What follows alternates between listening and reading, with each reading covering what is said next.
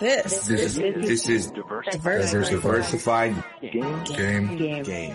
A podcast giving entrepreneurial advice from a diverse and inclusive perspective with Kellen. He may agree, he may oppose, and it's more than just race, it's about, ideas. And AL. Focus more on execution and application and less on excuses.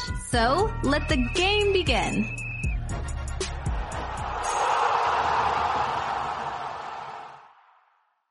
Hey, it's Kellen. And of course, AL. And today, all the way from the Dominican Republic vacation spot, we have somebody who's going to show you how to buy and sell off his app, Sell app. We have the CEO, Mr. Keith White, all the way from the Dominican Republic. How are you doing, sir? Great. Thank you. That was a great announcement. Well, I'm trying to get warmed up just off your energy. So it's gonna. I'm putting a lot of pressure on you to say warm us up while I suffer in Seattle, AL suffers in New York, and you are in the Dominican Republic. Hopefully on a great work and vacation, because I know as CEO entrepreneurs we never stop. So tell us. I just want to know first what's going on in the DR. Well, DR actually is really like a second home to me. I've been actually coming to the DR for 20 years. Started here vacationing, and then just kind of fell in love with the place. And actually, about 7 years ago, I did a partnership with, at that time, one of the local wireless carriers in the country called Orange, actually with Sony Music Latin, out of Miami in Orange. And so we were the first to put premium downloadable music on the cell phones of Orange's 3 million customers. So we built a platform that acted as the bridge between Sony Music's digital catalog and the wireless carrier Orange customers. And so, having loved the place, I decided to figure out a way to work here and was able to get that deal done. And that was really probably the first mobile venture I actually did anywhere in the world, was here right in the Dominican Republic. So I'm still here. Wow. And you have a background, in just, a few things. I mean, you've worked with IBM and I can tell, with your limited amount of postings on LinkedIn that like you're a creative on the back end, probably the front end of tech. When did this love of tech and building platforms, and we'll get into Sell app, which, everybody downloads Sell app right now from, I'll say, your Play Store and whatever you folks use for iPhone. I don't know, but you guys download it too in the Apple Store. I guess they call that small thing. But when did your love of tech come and hit you? Well, really, it started, I would say, 2001. I owned a television syndication company, very similar to how Byron Allen got started. Actually, there were only 3 Black television syndicators and distributors in the United States. Byron Allen was one in L.A. I was in D.C., and there was a guy by the name of Frank Mercado. And the model that Frank Mercado and I had was we actually licensed movies and TV shows and then redistributed them across the U.S., reaching 85 million TV households. Byron Allen created his own programming. And so with him clutching a deal with a television group that operated about 15 stations early on out of Baltimore, he was really kind of able to survive because he owned programming. So I do have to give him hats off to what he's been able to accomplish. But getting to your question, in 2001, as the internet was coming about and people were online and we were those sort of desktop modems, I decided to create a entertainment video streaming company called MVC One, because it was already tied in, for example, with a lot of the major studios and television national networks. And so really, that was our first venture, and we got funding from a company called PSINet that used to have their name on the Baltimore Ravens stadium for $1.2 million, and that was the beginning of my tech start. Well, you're talking big money, and big deals being done. I'm actually 2 weeks away from going to the NATPE in Miami. Is that something that you went to? Because I know Byron Allen has credit them for helping him build his TV empire that he's built. Is that something that you've gone to? Yes, I used to go to those conferences. In fact, that's really kind of how I linked up with a television syndication company called Baruch Syndication out of the Washington, D.C. area. And from that conference, I clinched my deal to get them to do our distribution. And we were the licensing arm. My company was the licensing arm in distribution and sales, not distribution, but licensing and placing some of the content that we license on network television in the various TV markets, and also responsible for the 30-second national ad sales. So yes, those conferences were very valuable in terms of networking and submitting deals. Okay. Awesome. I'll make sure I'll bother you off camera to say any tips. This is my first year going to this one, and I hope to catch these deals. Can you tell us about Cell App? Because when I look at it, I see it and I'm like, okay, this is great. And I have something on my phone. I started with the eBays, and then you have the offer ups, and there seems to be so many of these Cell apps. The one difference I did see on Cell App that I don't really see on any other platform is you have like fine art in the way that the interface is, and it looks good. And I even saw like a watch that I said, whoa, hold on, that thing is bling bling. I said, is Cash Money selling their jewelry on here? So I mean, what makes Cell App stand out from the other platforms and unique? Yeah, so sure. Thanks for asking that question. So, when we looked at the market, we saw sort of the run-of-the-mill peer-to-peer or consumer-to-consumer marketplace type platforms that, Letgo and OfferUp, just to mention two. And we didn't see vetted or filtered content coming into the platform. One of the things that has always worked well for me, even when I was distributing and licensing movies, was trying to get the best movies that our money could buy. So staying on the side of premium has always worked for me. And I noticed that there was no sort of peer-to-peer marketplace platform that was marketing or targeting sort of the premium side. So what we decided to do was create filters in each of our product categories that would not allow a buyer to sell a particular item, let's say a watch, under a certain price, because we associate a lower price being lower quality.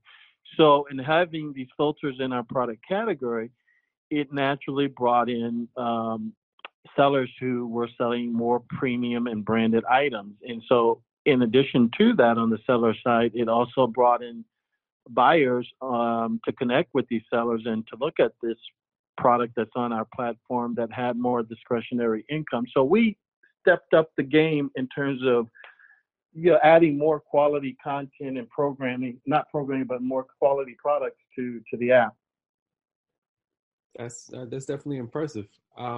Now, are there any, limitations in terms of how high a particular user can sell to another user? I know Kel mentioned a watch, but are there any caps, platform, restrictions?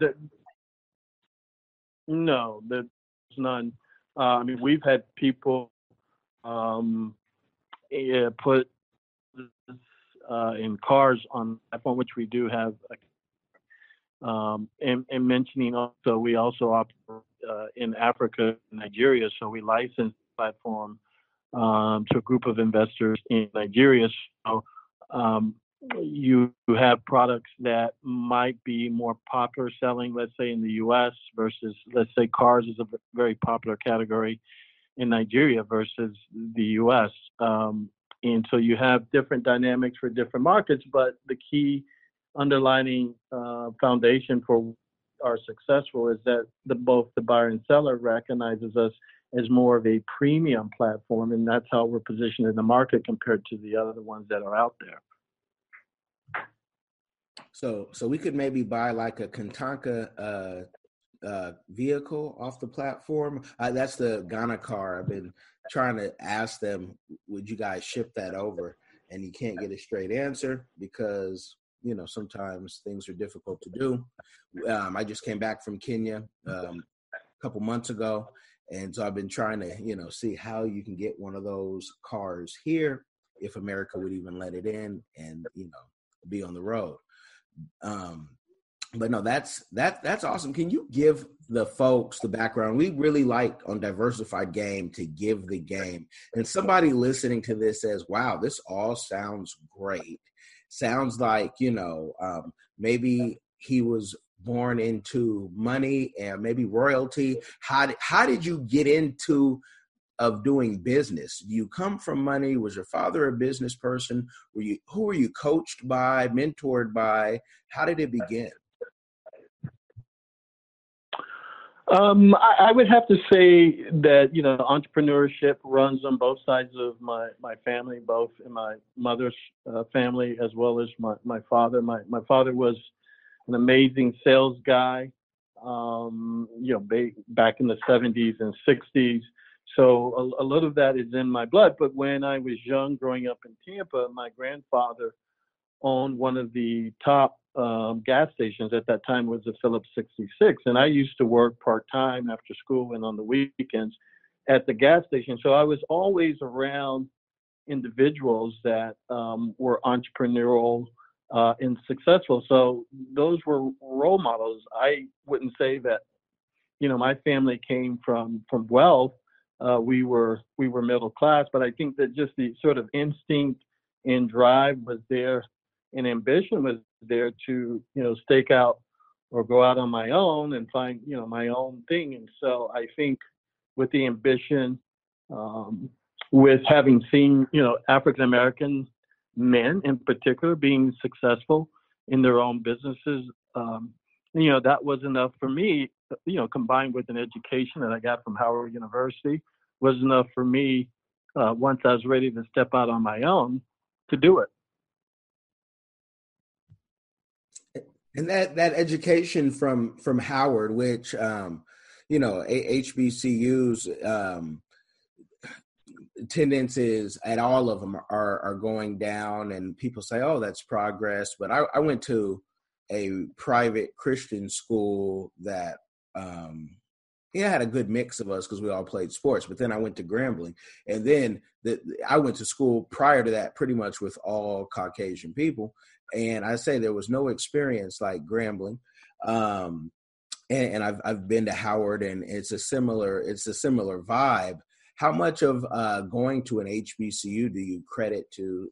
And I mean, I guess the family background, it is like you always saw Black people doing business, so it wasn't weird or strange to you. Whereas on the West Coast, sometimes people are like, you own that gas station? Because they don't see that. But how much of going to Howard do you accredit to your ventures?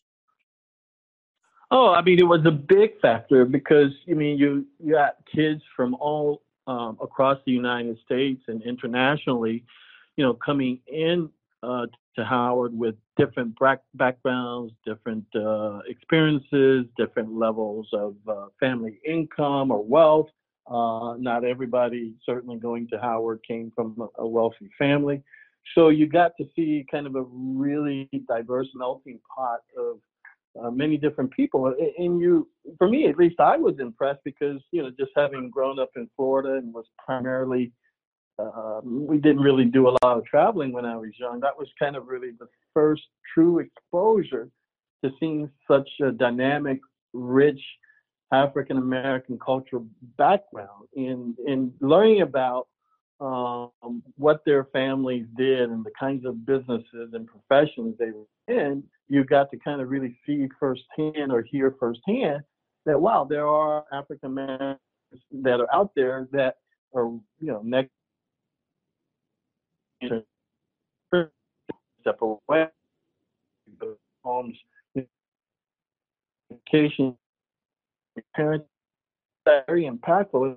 A lot of African American colleges, HBCUs, you have, talent, celebrities, successful business people that come and visit the campuses. And so you get to identify with them. These are people you don't even see on TV or in the magazine. You never would have gotten to necessarily meet them.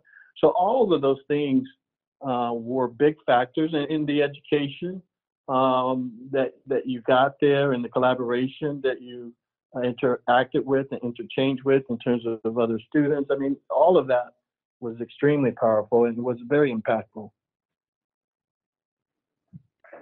Excellent. So Keith, here's more of like a tech question for you. Considering receiving a tremendous amount of success with Sell Me app, how does an app, I guess, creator, or what should future app creators keep in mind when considering adding new features, adding new functions? When you build it once, is that the end all be all? Would you mind sharing some insight on that? Yeah. Depending on your discipline, I don't know if you would be the marketing person or the engineering person, but whoever you partner with, if you're the marketing person, you need a really good engineering person, because that person from the engineering side is going to be responsible for bringing your vision to market. And so it's extremely important to pick the right engineering team or person, because you'll find that a lot of people, a lot of engineers, a lot of developers, in this case, they won't tell you no, that they can't do the project. Who wants to turn down money? But not all of them have the skill sets to pull off what it is that you want. And so, I'll be quite honest with you, we had to go through 4 developers before we found the right one. We spent a couple $100,000 and probably lost really 2 years. So technically, Sell App ended up being something different than when we first started, because it just kept evolving and the market kept changing. So it's critically important to obviously pick the right team member. And once you're able to get your product to market, it does not stop there. That's just, you're on the 40-yard line and you still, have to get across the field goal. So you're always investing in improving the app, because you're going to see things, when the app is live that you don't see in the development. That's just sort of par for the course, because now you're in the real world. So you're going to constantly be improving upon your app. So basically, your cost of just developing a product is one thing, but continuing to invest in it and improve it is going to be another thing. And then also on the marketing side, I think it's imperative to find the right digital marketing team if that's not your skill set, a team that's got proven talent. So, sort of it's a mix of all these things that you probably have to have in your playbook, that you absolutely have a playbook to carry your product forward and to move it forward and to hit certain new milestones. So putting the team together, and you talk about losing 100,000.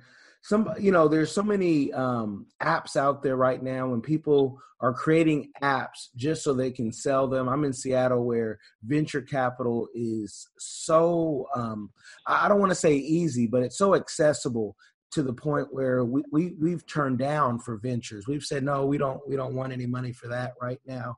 We're not ready. Maybe we don't want to be a partner with you. And people have been kind of shocked, like us. I've had my wife shocked for I'm like, no, we can't take that money. But can you talk about, when you're doing something like this, do you use your own money, or do you go find a VC or an angel investor? How was your process? Well, my process was family and friends. So I was fortunate enough to have some friends over an extended period of time that have been very successful professionally. And I went to them, and they knew me. They didn't know the product. And it's almost like you're betting really on the jockey, not the horse. Horse being the product, you being the jockey. At that early stage, your family and friends are going to invest in you because they may not know enough about your industry or about your product or about your application to know whether or not it's going to survive. And of course, I used some of my own money, but most of it was equity. I provided the leadership in the company for basic, salaries. I just happened to have a decent cushion that sustained me, and that allowed me to kind of focus on trying to get this to market full time. Because technically, who am I competing with? I'm competing with young entrepreneurs out of Silicon Valley, 22, 23, 24. They don't have any responsibility. They may not have a mortgage or rent or credit cards or family. So they can spend 24 hours a day in the garage trying to think of the next best thing. So I had to be able to put myself in a position where I had free time in order to get this product to market. And so, it's kind of a long journey, and, it just never stops. I can understand why an entrepreneur may not want to take certain money early because, one, you have to know what your worth is, what your product worth is. If someone, and I've had many investors that have come to me when we needed money and said, okay, I'm going to, invest in your company. But basically what they were offering was 20 cents or 25 cents on the dollar. So why would I trade all that I put into this company because someone thinks that we're desperate and they could take advantage of that situation? Yeah, I mean, it's hard to say no, but I can guarantee you I've always found the money, and I was able to sleep at night. So oftentimes when you're an entrepreneur, when you don't have a lot of access to cash, you're compromised. And so you just have to know your worth and know what you stand for. So, I mean, we endured all of that. I endured all of that, and we're still standing. So that's just par for the course. That's definitely some gems right there, Keith. So to piggyback off of that, you building up to this point with your team, what's next for the Cell Lab? Does it evolve into something else? Do you transition to building other apps? What does 2020 and beyond look like? Well, our focus really, we are raising a Series A round currently to take the app to the next level. We are actually talking to partners and investors in other countries because we have the ability to export this, and we have the ability to prove that this model works in any other country. So we are talking to investors in other countries. So our goal really is to, in the next 12 months, is to lock down our Series A and then hit a certain number of milestones in terms of users. Our first year, we were just primarily focused on user growth. So when we launched January of 2019, the entire year last year is all focused on user growth. Now in 2020, we'll focus on revenue growth. So there are some other property assets that we're looking at in terms of sort of similar ideas that are in a space that are not being touched by the competition that have a lot of synergy to the product that we have. And so we're talking to partners in that area as well. So we've got a lot on our plate right now, which is a good thing. Yeah, it's a great thing. I mean, the progress and the progress, and I can hear like a young entrepreneur saying, okay, while you're building that business and you're going through your series rounds, how do I sustain? And we talk all the time. I mean, we're consultants, we're PR people, we're marketers, so we always have various projects going on. So when we have like another project that it might be a passion project to start, we have something to sustain us. you coming from, that kind of that tech background, what are things that you do while you're waiting for one thing to happen that you do to make money, to make the ends meet that others could possibly do? I don't know. Maybe I'm kind of unique in this situation. I have not actually focused on anything else. To be quite honest with you, and I'm not saying that every entrepreneur should take that path, because it's extremely difficult. But again, I happen to have some savings in place, and my expenses were extremely low. Over the last number of years. I mean, for a while, I didn't have a car. I didn't have credit cards. I didn't have sort of the usual things that would drag along and tie you down in terms of, having to work somewhere so that you can make these monthly payments. And so I was kind of really fortunate in that situation. And I know that that's not, the case for everybody. So you can still do something that's consulting oriented while you're building on your platform until you can get a significant amount of capital that can sustain and provide a salary for the people in the company. So, my situation, as I said, was just very unique. I had some savings, and my expenses extremely dirt cheap. Okay, awesome. I can hear someone say, and it's always that hater, it must be nice. I hate that when people say, oh, it must be nice. And it's like, yeah, I work hard, and it must be nice, Yeah, but the thing too is that I traded, not having a salary for a number of years, and it was not necessarily a good thing, because the thing took longer than what I imagined. But I had already gotten a number of investors to invest, and I didn't want them to lose their money just because I didn't necessarily could do X, Y, and Z that people probably my age could do. No, I'd rather just make the sacrifice, sit tight, and wait till we can turn the corner so that the company survives. Because if I walked away, or if I gave up, or I had to dedicate my time to something else full time, going back to what I said earlier, I know that I was in competition with trying to come up with something that millions of kids sitting in their garage that have no responsibility, no expenses, was trying to do as well. Everybody's trying to come up with the next best sort of Facebook kind of thing. So it was just a personal choice that I made. And so I wanted to give all that I could and do all that I could and focus to make sure that I could, one, get this product to market, because really, you really are not taken seriously until you can get a product to market. And then two, it doesn't stop there.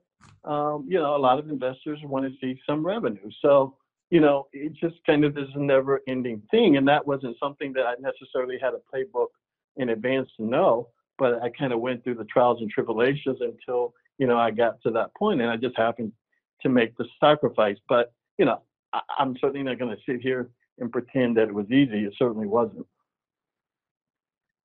Okay. Now, this comes up a lot, with people that I've encountered. And you may mention that you're embarking upon raising money for your Series A. How does, being the CEO of your company and, kind of directing things, how do you put yourself in position with your investors to say, this is what we believe the company is valued at, and how do you know what to ask for once you acquire that valuation?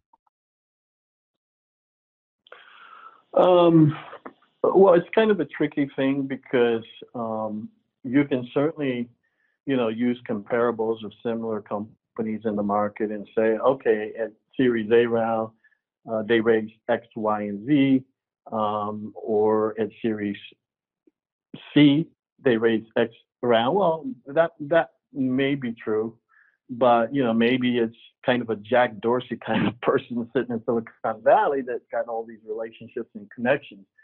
I think really in reality, that's not the case for most, tech startups, particularly African Americans. And so I think what you kind of really have to focus on is at this particular stage, what is the amount of capital, the least amount of capital you think you need to reach the next couple of milestones, big milestones, and then, tie your valuation to that. Because if your valuation is ridiculously high, you're not going to get any deal. So I think that you just kind of have to be reasonable. And you have to kind of look at and take stock. Okay, I don't have the relationships in Silicon Valley. I don't have this. I don't have that. But this is what we need to get to the next big milestone. And then tie evaluation to that. It doesn't matter whether or not, a company in your industry at this particular stage or the stage that you're at raise a ridiculous amount of money.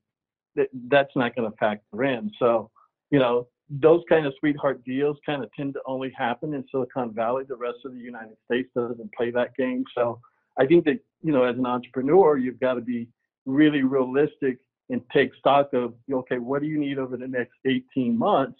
And how can you run a lean organization and operation that's inexpensive without, putting a valuation on this is going to really make people walk away. So I think this is kind of, there's the Silicon Valley, what you read, and then there's reality. I think that those are two opposite worlds.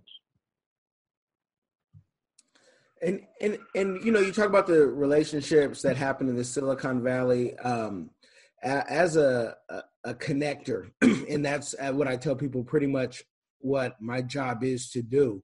How did you get connected in Africa? Did they come to you, or have you been traveling Africa and has that then, it just, you kept meeting enough people, but talk about your Africa connection.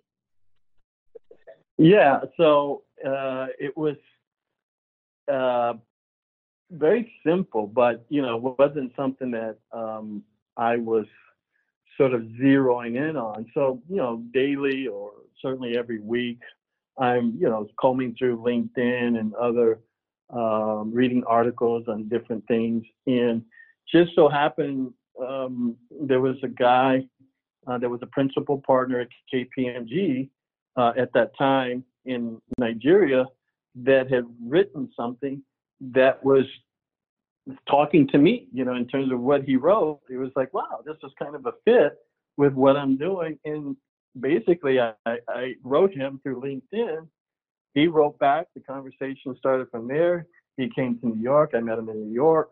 I went to Lagos.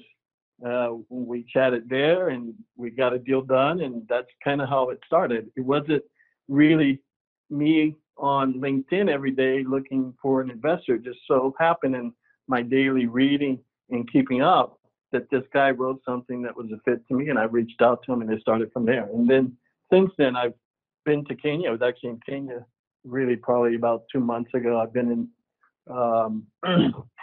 in South Africa, going to Ghana with the state of Florida on a trade mission. So now Africa is starting to open up to me as a result of that deal that I got done in Nigeria. I knew you looked familiar, Keith. I thought I saw you. We were in Kenya around the same time. Were you at the Kempinski?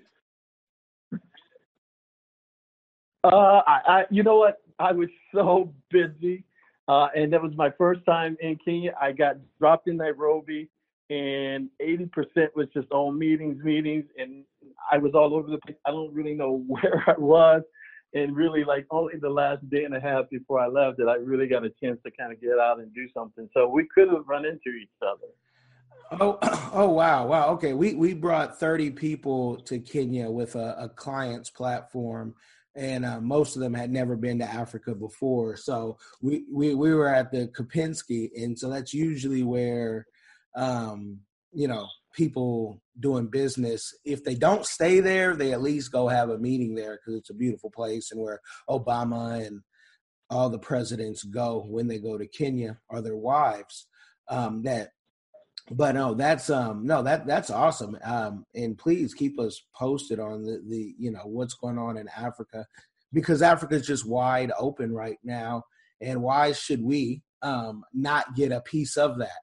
I think we should be, right there with the Chinese. adding our value and our skills. And so, no, I'd love to hear more on that. And if anybody out there is listening, from Rwanda or anywhere else that he hasn't mentioned, reach out and see where you can strike a deal and how things can, how Sell App and everything else. Sell App is your focus, I know, right now, but in your other time, I don't like to call off time for an entrepreneur, what are your interests? I mean, do you play the guitar, the piano, live band? I actually read a lot, and I go to the gym, and quite frankly, I get to travel to some amazing places. So when I do travel, unfortunately, Kenya was time pressed because there was a specific reason why I was there, and it wasn't very long. But culturally, I do. When I travel, do like to learn about the cultures in the country that I'm in. So traveling is one big thing. Working out is the second one, and I read a lot. So I would say those three. Solid. Keith, what was the last great book you've read? I read. Well, there is this one sort of startup on startup financing and things like that. I couldn't actually tell you the title because I don't really absorb the titles. I just kind of read them and grab them as I can. But what I do is I do a lot of reading online. So I'm constantly keeping up with what's changing in the industry, what's happening in my space, following the research, looking at competitors in terms of the moves that they are making. So I'm constantly engaged. I don't really kind of focus on titles. I do read a lot. So to ask me what the last title was, I probably have two in my backpack here in the Dominican Republic, and it could with it, but generally, business.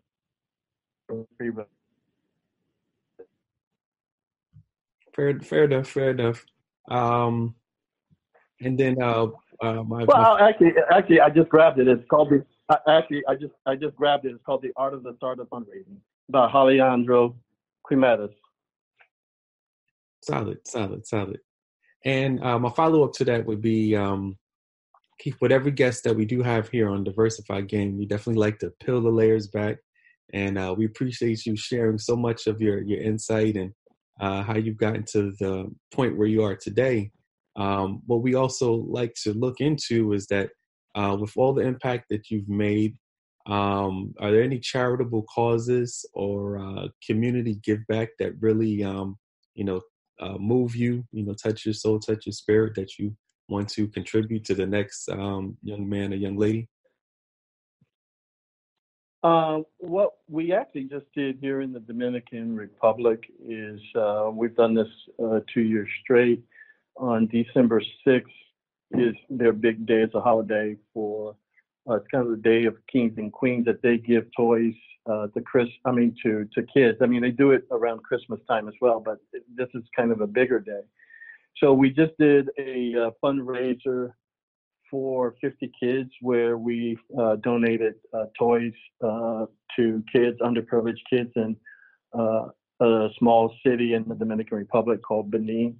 And so it was really a great experience to see a kid receive something and get a smile on their face. And so it, reciprocal, you get a smile on your face and you do something to start the new year out right. We did that just a few days ago in the Dominican Republic, and we also did it last year in the capital in Santo Domingo. So normally when I travel, what I like to try to do when I have the time and I can coordinate it. I did it actually last year in Ethiopia in Addis Ababa, is go into a school and talk to kids about entrepreneurship, talk to them about their dreams and their aspirations and things that they love to do. So I'm always, I wouldn't say always, I would say certainly a couple times a year, finding ways to make sure that I contribute back. Impressive. Thank you. Keith and I are traveling around the same time to the same places. I haven't done the Dominican Republic yet, but I need to do it right now. But with the weather. But how did you like Addis? And did you go to Mekelle or any other regions while you were there? No, I was just in Addis Ababa. I really loved it. I mean, people were just genuinely nice. I mean, I felt safe. The culture is just rich in heritage. And I mean, it was just kind of really amazing. I mean, as you know, Americans, in particular African Americans, we need to reconnect with the continent, wherever that might be, East Africa, South Africa, you know, West Africa. It's just, you know, when you go there, you kind of feel like home. So, and so I'm doing a lot more traveling into Africa. I'm going to Ghana early February, and then actually maybe in Nairobi shortly thereafter as a follow-up to while I was there, you know, a couple of weeks ago. So, I mean, Ethiopia is just amazing. I love Ethiopia, and I would definitely go back.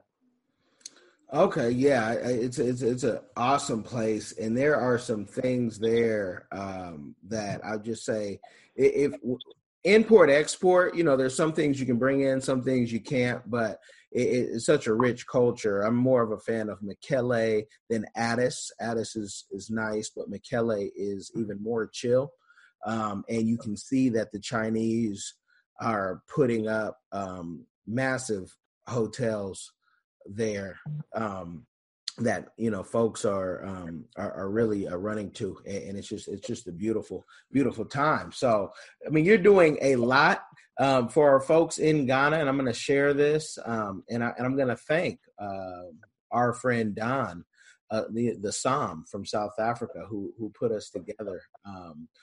She's always thinking about me, and appreciate it. Because this is how things connect. This is how I connected with Keith. I get a WhatsApp. Hey, you got to meet this guy. He's in South Africa doing big business, spending all the rand. He has helicopters, you know, flying, you know, just doing grand stuff. the way we're supposed to do it when we travel out of the country. So yeah, just beautiful, beautiful time. Let the people know. I mean, I'm going to let them know in the description. Link for the Sell app will be there. But if there are any serious people who want to do business with you, what is the best way for them to contact you? They can contact me at support@sellapp.me, support@sellapp.me. Okay. Well, no, this has been awesome. I want to thank you for coming on and giving us the game on the Sell app, and you know, we will talk again, because I'm even thinking when you are, you know, making that you know, next push for the money, some other media for a client of ours that has a great platform on YouTube that you could come on and give more inspiration and just give the game all day. So I appreciate you.